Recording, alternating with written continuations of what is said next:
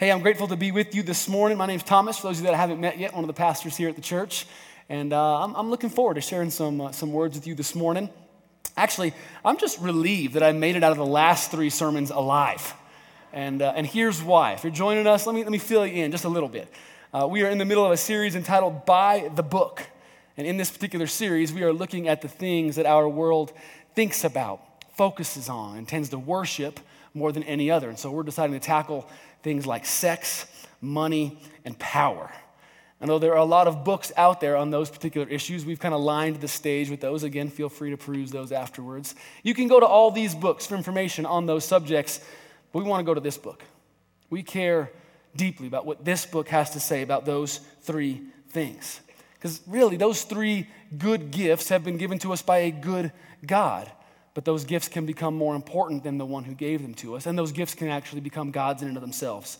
The only way to guard against that is to cling to and live by the book.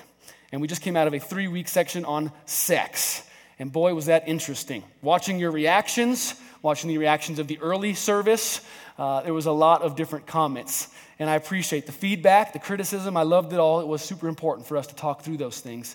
But hopefully it got you thinking about and processing and focusing more on that particular issue in your own life and with your own family. We're done with that section, and now we're on to the next section, money.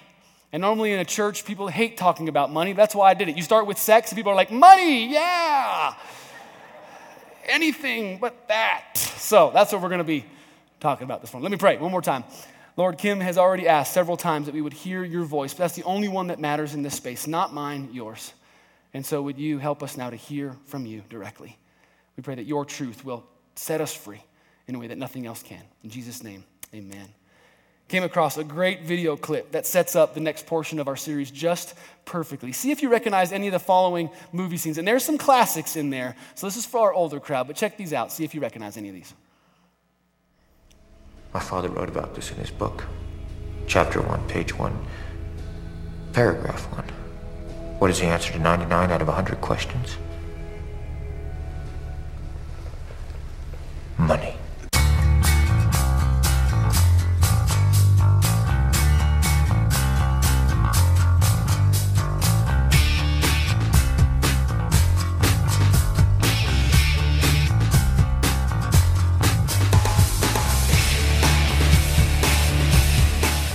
It's not over yet.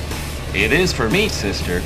Look, I ain't in this for your revolution, man. I'm not in it for you, princess. I expect to be well paid. I'm in it for the money. Why didn't you just come after me? No, this is about me. This is about my money. This is about money due me, which I will collect. $3.7 million. And now, folks, it's time for Who Do You Trust? Hubba, hubba, hubba. Money, money, money. Who do you trust? Well, how much are you going to invest? 5,000. 10,000. 5,000. You needn't worry about your reward. If money is all that you love, then that's what you'll receive. For some folks, money's a foreign film without subtitles. And you're completely obsessed with treasure. Me? I'm giving away free money. Friend, some of your folding money has come unstowed. It's my nest egg, Jack. At my age, you gotta think ahead. Absolutely not. I'm a businessman. I love money, I love power, I love capitalism. I do not now and never will love children. My name is Inigo Montoya. You killed my father. Prepare to die. Now! Offer me money. Yes. Power too. Promise me that. All that I have and more. Please. Look, man, all these jokers have got a lot of money and it belongs to me. I want to know who they are and what they're doing with it. I'm sorry about that, man. I really am. Money does bad things to people. There ain't no excuse for it.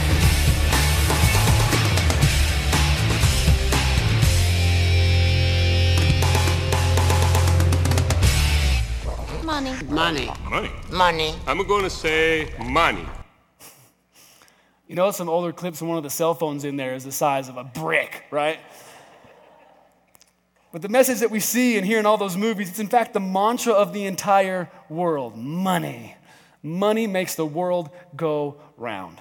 Or as poet Puff Daddy once said, it's all about the Benjamins, baby. Although that sounds incredibly shallow, incredibly materialistic, it's really hard to argue against if you think about it. Most of our lives and most of the important decisions that we make in life revolve around money. From where we're going to live, to what school we're going to go to what job we're going to pursue, even to who we're willing to marry. It's a story about two very rich men who were out playing golf one afternoon at a beautiful resort course. They were in their late 70s. They had played hundreds of rounds together. But on this particular day, right before they're about to tee off, a beautiful 25-year-old woman wearing a teeny little bikini comes out, gives one of the guys a huge kiss. "I'll meet you in the pool when you're done, honey," she said. "Who in the world was that?" asked the one man. "Oh, that's my wife." "Your wife?" the man asked. "How in the world did you get someone like her to marry you?" "Well, I just lied about my age," he said. "Oh, I see, the friend replied. "You just told her that you were in your early 50s? "No," the man said. "I told her I was in my late 90s. See, First Service laughed really hard at that because some are in their late 90s. They know what that means. They die, their money goes. Anyway, okay. Ask someone with gray hair if you didn't get the joke. We see money is the primary motivator for most of us when it comes to many of the decisions that we make. And yet for some reason, as it tends to do with sex, the church doesn't talk a whole lot about it. We tend to steer clear of this issue. Outside of the annual budget plea and presentation, there's not normally much talk about money. Well, people say, how you handle your money, it's something between you and the Lord.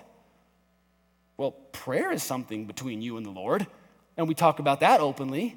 Communion is something between you and the Lord, and we talk about that openly. Holiness is something between you and the Lord, and we talk openly about that. The fact that it's between you and the Lord means that's exactly what we should be talking about together in a space like this.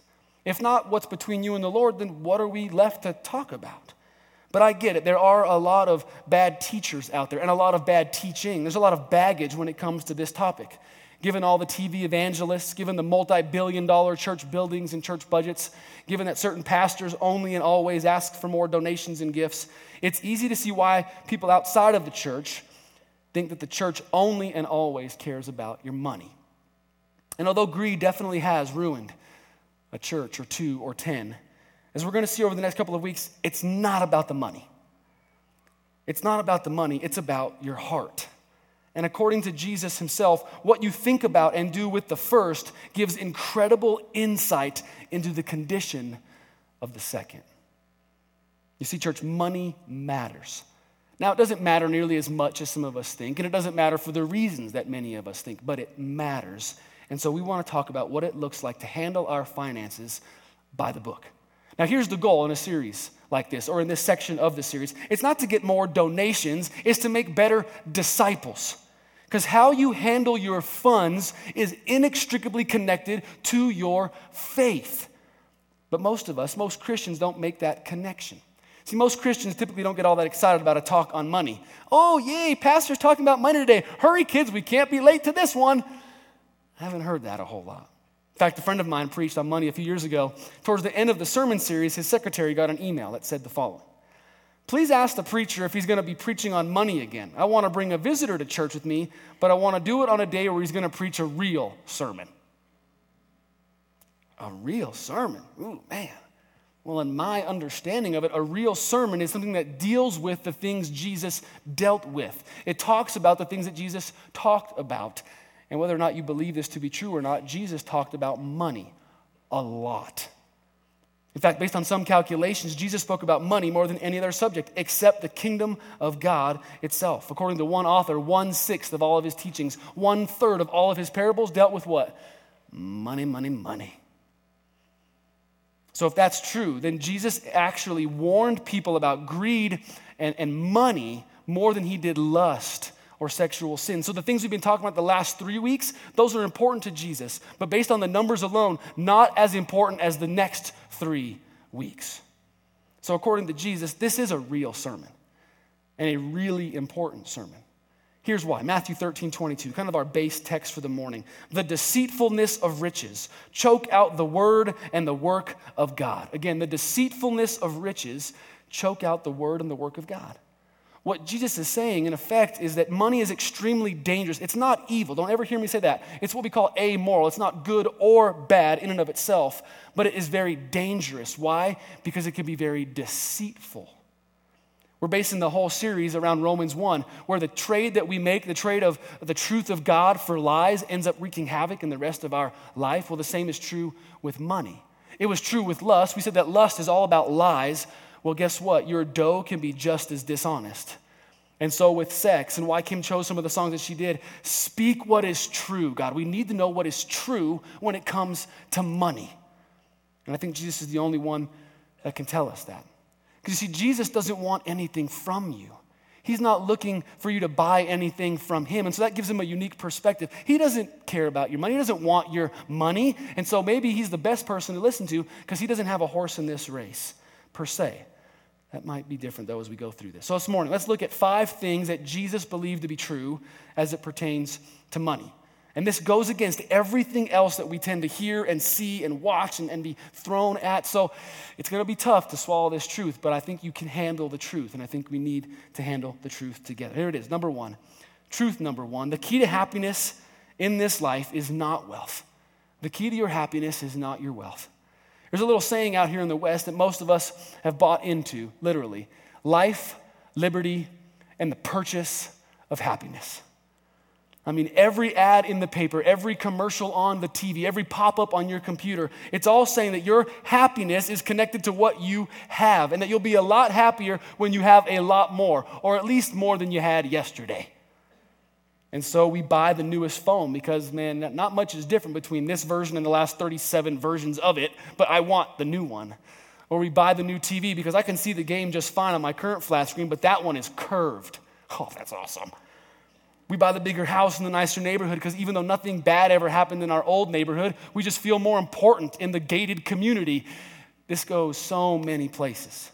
The line from the movie Fight Club, a movie back in the day, sums it up perfectly. We buy things we don't need with money we don't have to impress people we don't like. Isn't that sad but true? Because it's all about life, liberty, and the purchase of happiness. A little self-disclosure here, church. When it comes to the vices that we're talking about in this series, this is mine. This is my issue. I love stuff. I love new stuff. I love shiny stuff. I love expensive stuff. I just love stuff. And so I'm not only speaking to you, I'm trying to also speak to myself in this because money can easily become my master if I'm not careful. So life, liberty, and the purchase of happiness, well, not according to Jesus. See, not once did Jesus tell somebody that their life would be better off or their lot in life would be better if they just made more money. He never said that. In fact, he said the opposite. Luke 12, beginning in verse 13. Someone in the crowd said to him, "Teacher, tell my brother to divide the inheritance with me." Jesus replied, "Man, who appointed me a judge or arbiter between you?" Then he said to the crowd, "Watch out, be on your guard against all kinds of greed, because life does not consist in an abundance of possessions." Life, your value, your worth does not consist in what you own, what you wear, what you have, or what you have saved up. That's crazy talk, isn't it? I mean, no one says that. No one says that. But Jesus isn't saying it because he was poor and trying to make himself feel better. He was saying it because it's true, and he needs you to know the truth. But how many of us have said or thought to ourselves, if I could just make that much, if I could just strike it rich, if I could just win the lottery, life would be so much better, so much easier. I mean, if I could just buy that and make this much, live there, then I'd be happy. And we tend to buy into that, don't we? We think that the more we have, the more we make, the more we save, the more we store up for ourselves, the happier we will be. But Jesus says that's not happiness at all. That's not the key to happiness. The key to happiness is not more goodies. The key to your happiness is more God. Instead of pursuing wealth, as most of us do, Jesus tells us to pursue the Lord. Matthew 6:33. Seek first the kingdom of God and his righteousness, and he will add everything else unto you. I looked up that word first in the original language. Do you know what that word means? First. Seek first the kingdom of God, not the kingdom of thingdom. And yet that's the kingdom that we typically spend most of our time in. We stop and think about it. What if you and I took all of the time and energy that we normally spend on a daily or weekly basis thinking about money or making money or finding new ways to spend our money? What if we took all of that energy and we put it towards serving and seeking after the Lord? What would it look like to take all of that stuff that we typically do first and put it towards his kingdom and not the kingdom of thingdom? Now, granted, you can't completely forget about money, nor do I want you to. You got to provide for your family. It's good to balance your checkbook, pay your bills. I get that. But chances are likely, if you're anything like me, you spend a lot more time pursuing stuff than you do pursuing the Savior. And according to Jesus, that's where a lot of our problems start, because when you get the first thing out of first place, then everything else starts to fall out of place. You with me? That first thing has got to be first, or everything else will start to fall apart. But it's so hard for us to believe this truth, isn't it? I mean, stuff satisfies, right? And when it doesn't, something's wrong with the stuff. So we just buy more of it. It's not the stuff, Jesus says. It's the belief that you have that happiness is found in what you have. Think about how much time you might spend on a new product or thinking about a new gizmo or gadget or all excited about that new purchase you just made. For me, a little more self-disclosure here, the most recent purchase was a vacuum. I know, it's lame-o, I'm sorry, but look at me, like suburbia, got to buy a vacuum. Our vacuum sucked, our old one did. Come on, when do you get to make vacuum jokes, people? Seriously. I was like looking forward to that all week. So we had to buy a new one. So I'm like going online, reading all the different reviews, right? All the different websites. I go to the store to actually try it out. I start to follow it. After we make the purchase, I follow the tracking on the UPS website. You would have thought this stupid little vacuum was like a long-lost relative I hadn't seen in years. She'll be here at 3. Then I got the vacuum, and it was fine. I mean, after the first few uses, though, guess what? It went in the closet, just like the other vacuum did. I mean, I was sure it was going to bring me so much happiness. It was going to be so cool. Now, my wife is happy when I use the vacuum, but that's last week's sermon. Go back and listen to it if you need to. But you see, satisfaction and joy, it doesn't come through more stuff. When we base it on stuff, our satisfaction and our happiness, it's so short-lived because the Lord wants to show us something. That stuff will never completely satisfy you. But then he says, but that's not true for me. That's not true with me. Look at these verses. Your compassions are new every morning. Lamentations 3. Out of your right hand, Lord, are pleasures forevermore. Psalm 16:11. You open your hand and satisfy the desires of every living thing. Psalm 145:16. The scripture is clear. Happiness is not found in having. Happiness is found in him. And when you have more of him, it doesn't matter how much other stuff you have. And you really don't even want more of it. You just want more of him. And my prayer this week for you, church, has been that we would be a church that wants more of him. Because we know that our happiness is not in what we have, but in who we worship. Truth number 2. All the stuff that we long for won't be around for long. Whenever you move to Denver, people tend to give you 2 pieces of advice. The first is this: do not buy a house with a north-facing driveway. And when it starts snowing, everybody in here says, amen to that, right? And I'm so glad I took you up on that, because now when I'm like sunbathing on my front porch in the wintertime, there I do across the street, it's like snow blowing, 4 feet of snow, cursing the heavens. It's like north facing, dude. The church obviously didn't tell you that. I'm sorry. But advice number 2, don't buy a house sitting on bentonite. Right? You've heard that before? See, people from around here understand that bentonite is a type of soil, a type of clay that is very unstable. You don't want to build your home on something that shifts and changes and won't last, because when it fails and falls apart, so will everything else. And that's what most of us tend to do, not so much with our homes, but with our understanding of finances. We tend to build our entire lives on nothing more than bentonite. We build our lives on what we earn, what we have, what we're worth, how much we've saved. Yet Jesus spoke to how foolish that was. Bentonite, he says. Listen, Matthew 6:19. Do not store up for yourselves treasures on earth, where moths and vermin destroy, where thieves break in and steal. Store up for yourselves treasures in heaven, where moths and vermin do not destroy, where thieves do not break in and steal. Jesus is asking you in that verse, why are you basing your life around treasures on the earth? Things like cars, homes, toys, tools, investments. Treasures on the earth can be destroyed by moths, by dust, by thieves. To put it in language you might understand or connect to more, why are you basing your life on things that can be taken away by a stock market crash, the bursting of a housing bubble, some economic downturn? You're basing your life on oil prices. You're basing your life on something that can happen in China. That's crazy. That's foolish. That's so fickle, he would say. Those are treasures of the earth. They're going to fade away and fall apart. And if you base your life on those things, the same will be true for you. But more than just being unstable and unpredictable, all the treasures of the earth are actually going to be destroyed at one point. Look at 2 Peter 3. But the day of the Lord will come like a thief, and the heavens will vanish with a mighty and thunderous roar, and the material elements will be destroyed with an intense heat, and the earth and the works and all that are in it will be burned up. So according to this verse and other verses, everything that you own is going to end up on a trash heap or in a fire pit. That's it. Those are the options. It's all going to turn to rust or dust. I don't care if you drive a $100,000 Mercedes or a $1,000 Hyundai. It's going to turn to dust. I know you love your car, but it's going to burn.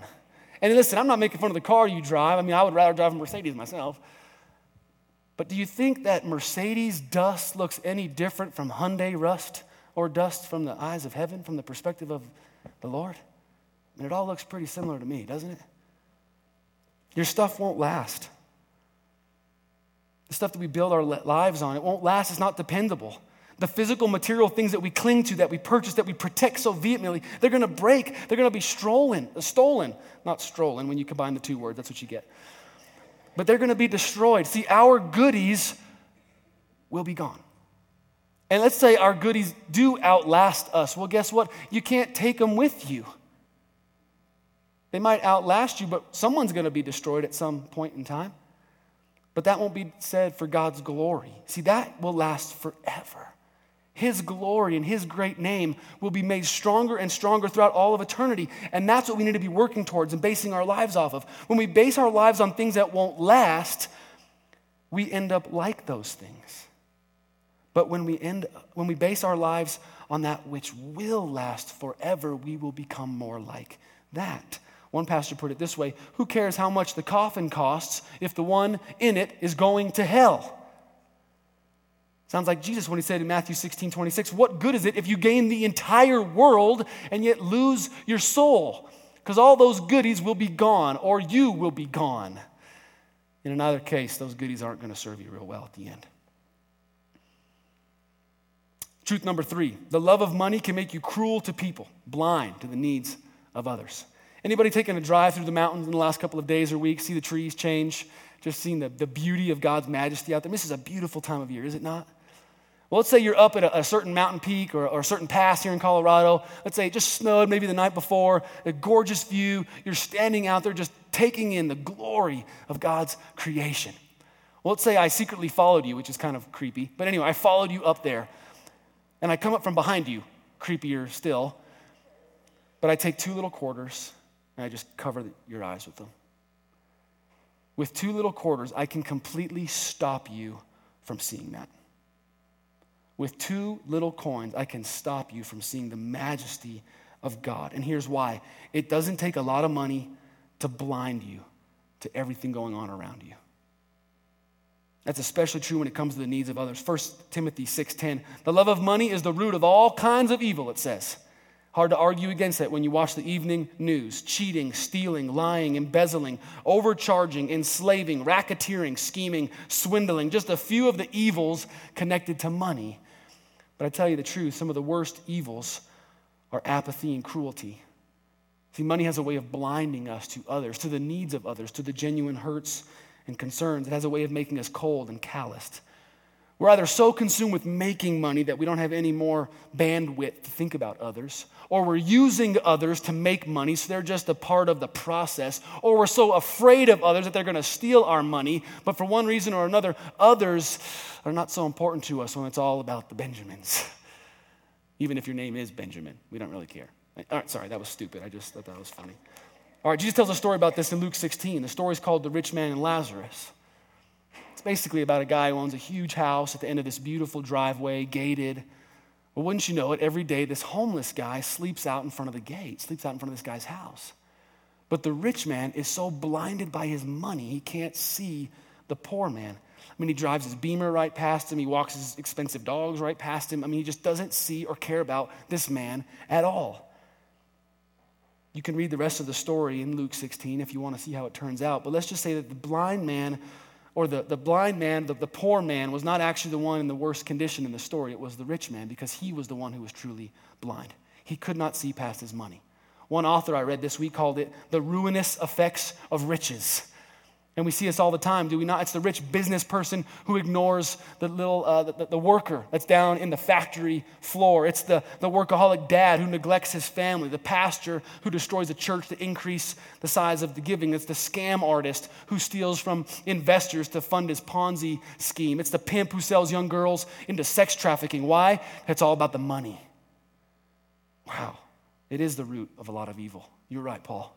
There are ruinous effects to riches. And our love of money can stop us from seeing other people. It can really even stop us from seeing and responding to God.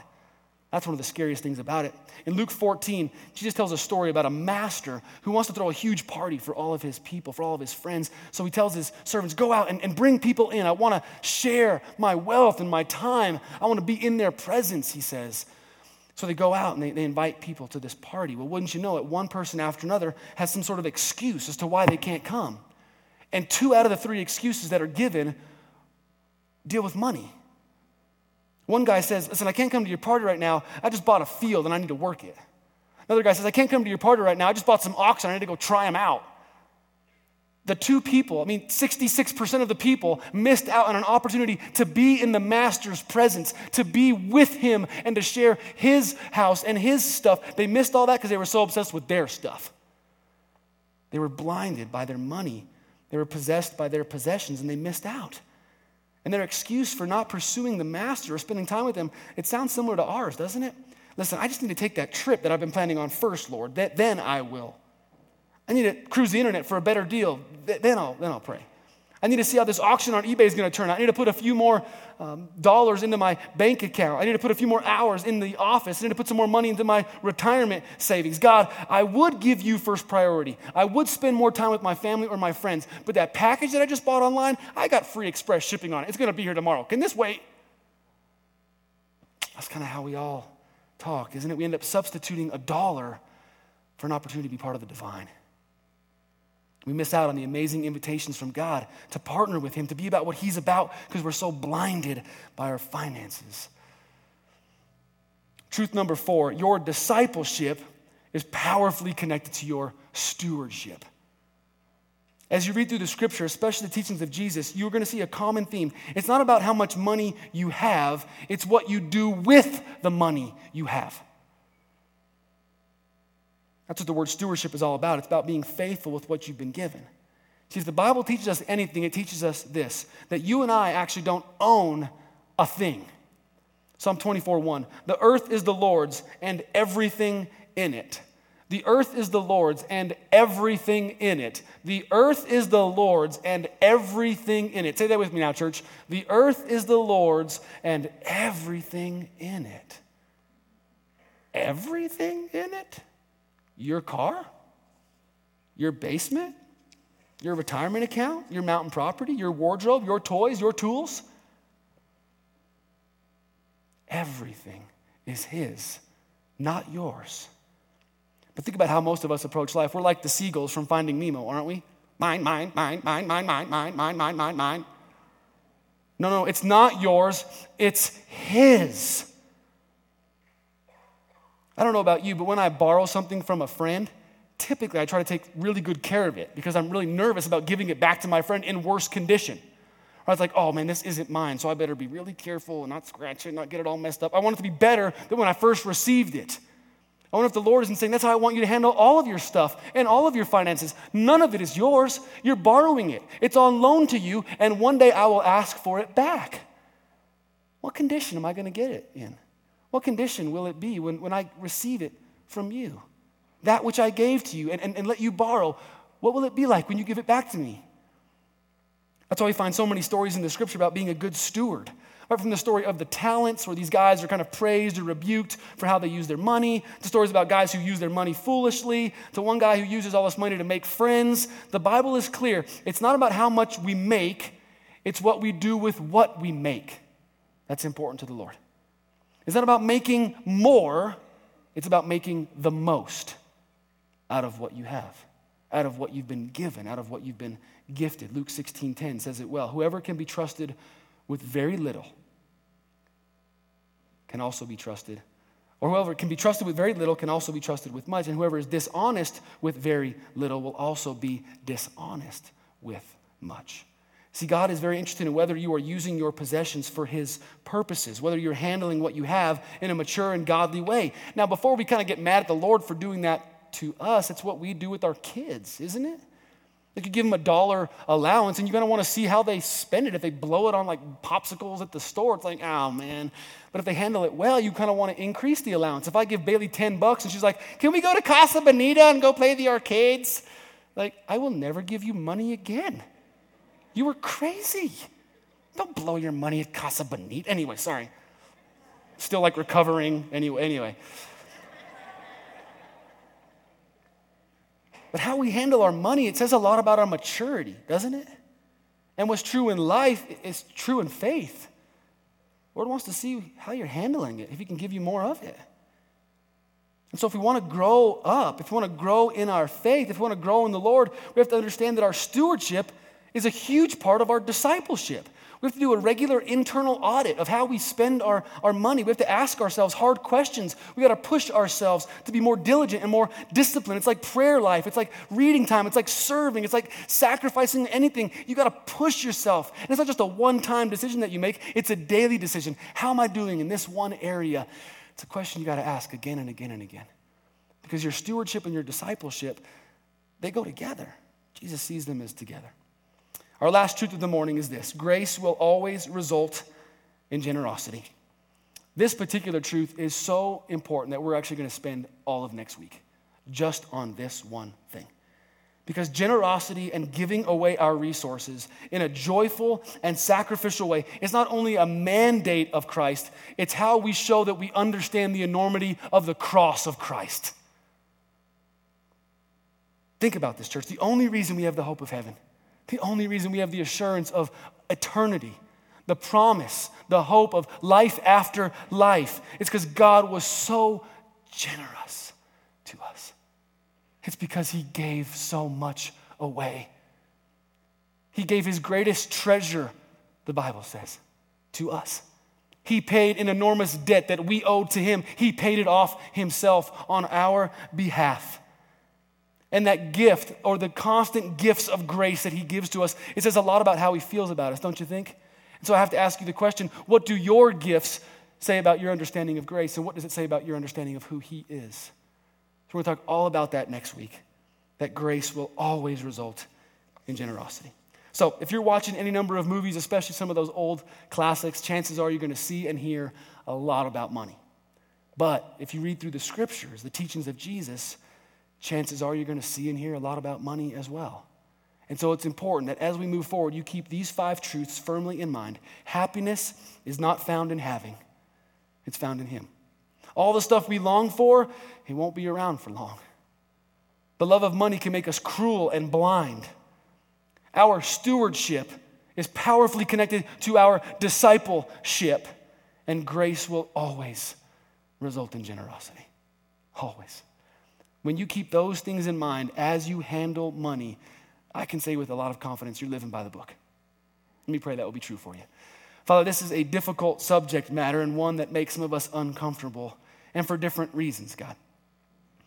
There are some in here who don't make much money at all and who are just really struggling with their finances. And so it's a sore subject, God. It's one that's caused a lot of pain and shame over the years. And so if people in this room fall into that category, we just ask for healing. We just ask for some blessing, Lord. We ask for some daily bread. Help them to keep going, Lord, even though things are tough right now. Help them to see they have enough to make it through and to ask for help if they don't, Lord. There are others in this room, Lord, who make a lot of money. And so they hear a sermon like this and they start feeling attacked as if something is wrong with them or wrong with their money. We pray against that lie as well. Lord, money can be such a good thing. It can be such an amazing tool. Jesus needed funds to fuel his ministry and to back all the things that he did. The same was true with Paul. Pay a man for his ministry in the gospel. So God, money is not bad, and those who have lots of it are not bad. We pray against that as well. We pray that they will start to see truth and start to live in freedom and generosity with their funds. And there are those kind of right in the middle, Lord, who have some money, but not a ton, who make enough and are rich by the world standards, Lord, but we're just not sure what to do with it. And so we ask for your guidance in all of this.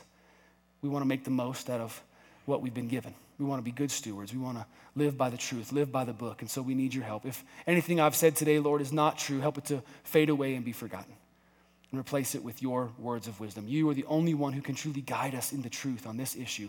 You don't want anything from us except for life, abundant life, good life. You want what's best for us, actually, Lord. And so I pray that we will look to you and not to our financiers, not to our loan officers, not to salesmen. That we'll just look to you this week. In Jesus' name we pray. Amen.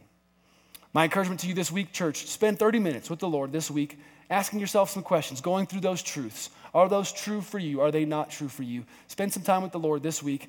Have him speak directly into your financial situation. Next week, we'll talk about grace and generosity. Have an amazing day. Don't forget your dollar in the bin on the way out so we can bless a family in need. Be strong and courageous. Go Broncos.